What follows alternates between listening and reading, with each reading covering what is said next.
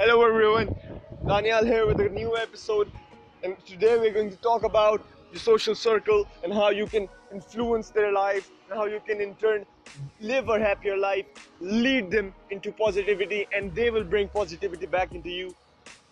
So today we're going to talk about your own happiness. You are as happy as you keep the people around you.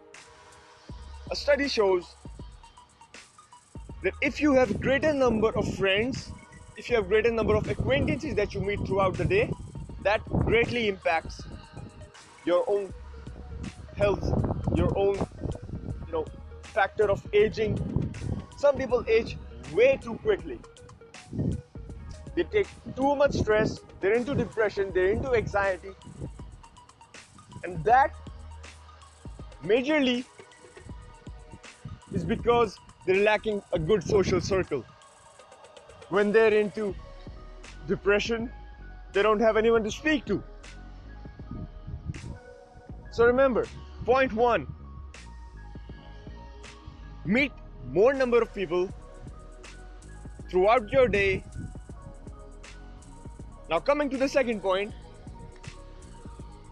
whoever you meet, greet them with a smile, greet them with positivity, inspire them, motivate them, share smiles and laughter, because what you put out there will come back to you.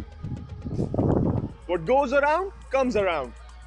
What you put out in the world will give it back to you. Some people say the world is not a fair place. I say it is fair in this department. So remember, two things. First, meet greater number of people throughout your day, and you'll have a good health, good mental and physical health. And secondly, whoever you meet throughout your day, make sure that you leave them happy, that you influence their lives in a positive manner. If they're down, bring them up, give them a hand, help them. Go out of your way to help others, and when you're in need, they'll be there for you. Respect and friendships are two-way streets. So never forget. I talk from my own personal experience that my social circle influences my life greatly. There are days when I'm not happy, and it is majorly because I've done someone wrong. I cannot sleep at night if I did someone wrong. If I didn't leave them happy, if I brought sorrow into their life.